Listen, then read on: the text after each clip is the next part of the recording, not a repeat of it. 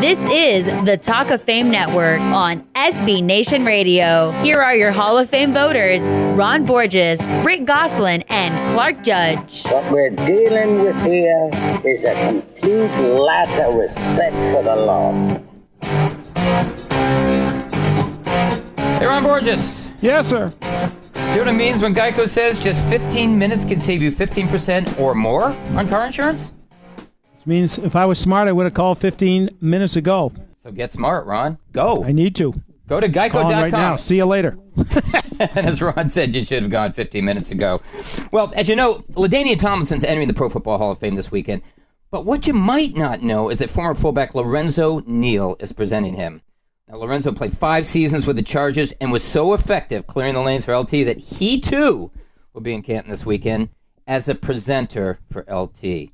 But Lorenzo Neal is more than a presenter. Yes, sir. He's one of the best blocking fullbacks in NFL history, a 4-time Pro Bowler, 3-time All-Pro, and member of the 2000s All-Decade team, who also happens to be one of the best interviews anywhere.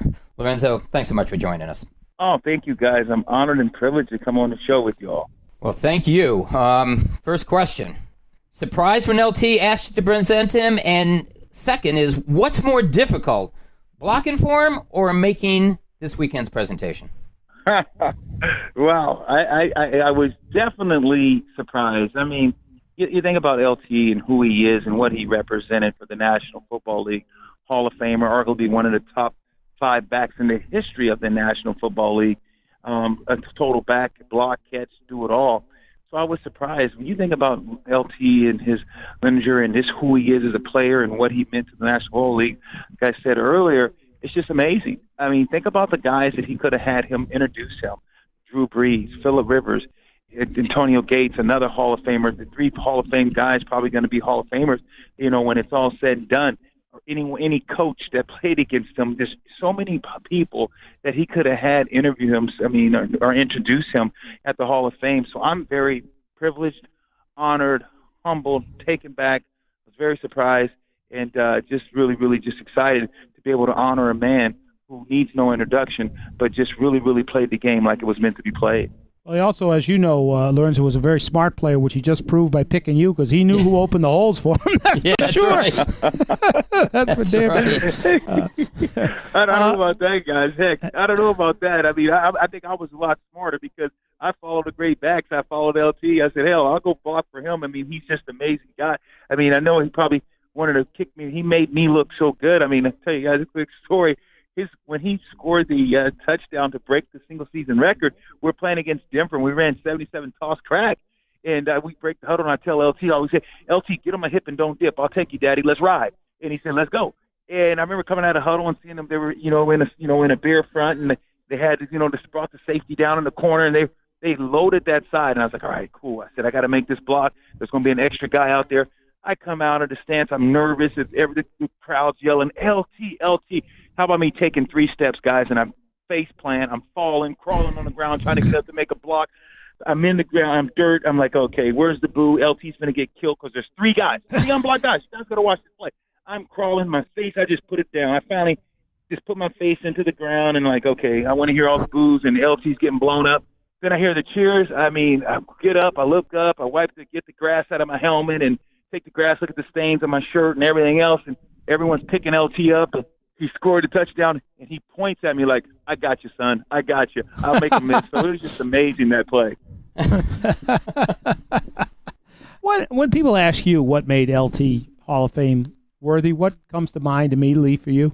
Refusing to be average. Every now and then you see guys come along, whether it's a great fighter, great athlete, scholar, they're just different. They transcend so many things. And I've been blessed to play around a lot of great players from, played with guys, the Warren Sapps, played with, Corey Dillon, Eddie George, played on a lot of different teams, played with the Saints with some great defenses with Pats, Ricky Jackson, Von Johnson, Sam Mills, the Dorm Patrol. You play with and play against so many great players, but sometimes you see that guy, you say, he's rare. He's got something, an it factor. And even though LT's demeanor, when you saw this guy, when he walked onto the field and the way that he went about working, running plays, every time at practice, instead of running 20 yards, he's running 50, 60 yards down the field. And just watching film, doing the extra when no one is around, you said, oh, my God, this guy is going to be special. And we got to watch history. I think his 1-2 and his refusing to be average, his refusing to be anything less than great, it was just that's what drove him, and that's what made him such a unique player. I was in New England, of course, when in the playoff game when he couldn't play and he was on the sidelines the whole time with his helmet on. He took a lot of incoming fire. Clearly he was hurt. And so was Rivers, and Rivers was able to play and LT couldn't. What did you make of that whole situation based on what you know about who LT was? Well, I think I know everyone's like, Philip played with a bum knee, just had surgery a week earlier. Philip didn't need his legs to do much. Probably would have been better to go with Volek. Billy Volek just won us a playoff game prior to that.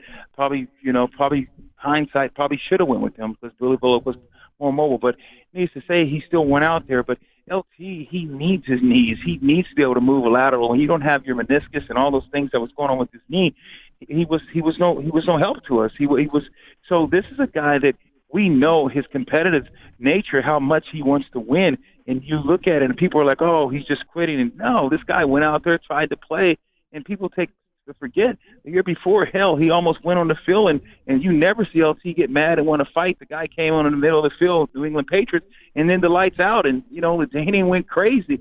I mean, so his heart was there, his desire was there. But when you're not, you can't put a Band-Aid on a shotgun wound. He was not physically able to play, and when you're that great and you mean so much to your team, he knows that the weight was on him, but he just couldn't do it. And by the way, we had a guy by the name of Michael Turner. He was pretty good back, and another guy, Darren Sproles, pretty good backup too. No, they're not LT, but this was really a tough point in LT's life.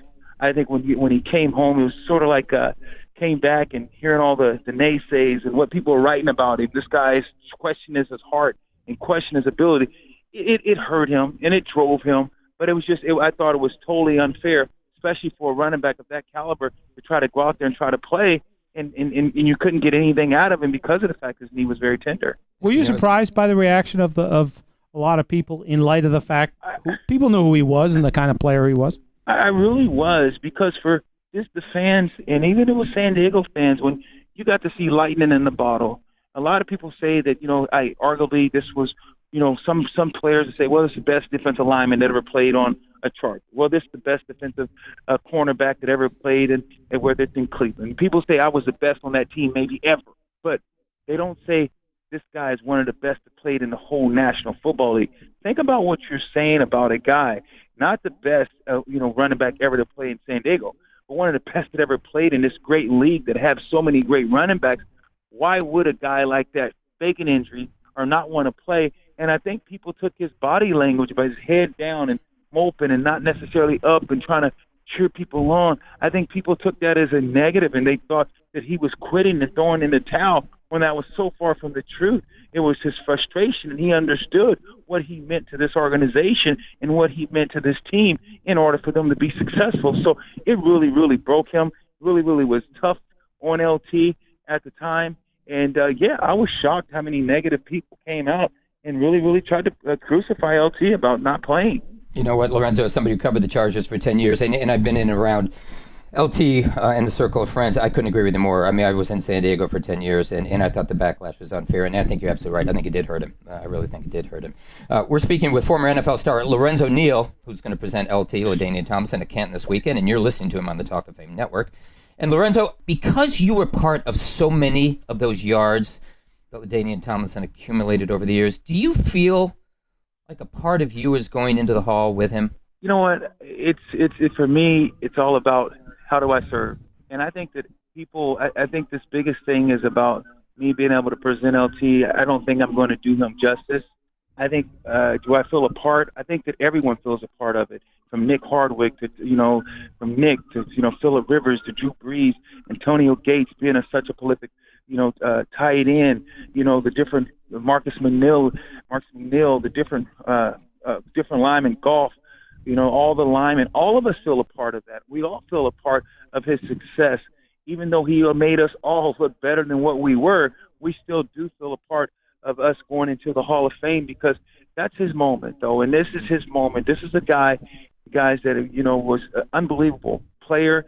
And my biggest thing is my message, it's not about, they're going to be able to watch the highlights of LT and say, wow, look at that guy. Wow. And they're going to be able to, whether you were on his team or part of the Charger fan base, you loved it. You got to see it. But if you were the opposing team, even though you hate him, you got to witness a great one. You got to witness something that doesn't happen often, watching the way this guy played. So I just want people to know the kind of man that's going into the Hall of Fame. That's my thing. I would be doing him a disjustice if I just talked about what he did on the field, because he's a Hall of Fame individual. He's a Hall of Fame dad. He's a Hall of Fame individual. That's the biggest thing that I want people to know. You might see the player. I knew the man.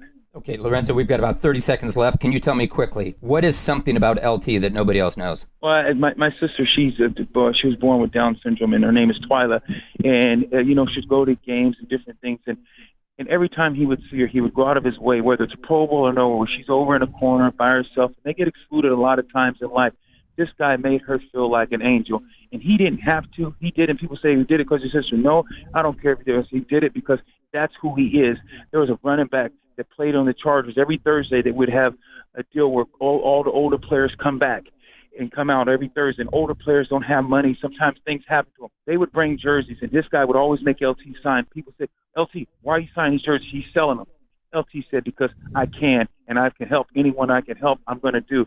And he was just an amazing person. Those are just two quick things that just stick in my heart, to know that this man wasn't about himself. He's about serving, and that's what he is. He served people, he served communities, and he served others that couldn't help themselves. Lorenzo Neal, thanks so much for the time, and we'll see you this Saturday. No worries, guys. Looking forward to meeting you. Thanks, Lorenzo Neal, LT's presenter this weekend. Up next, it's John Elway. You're listening to the Talk of Fame Network.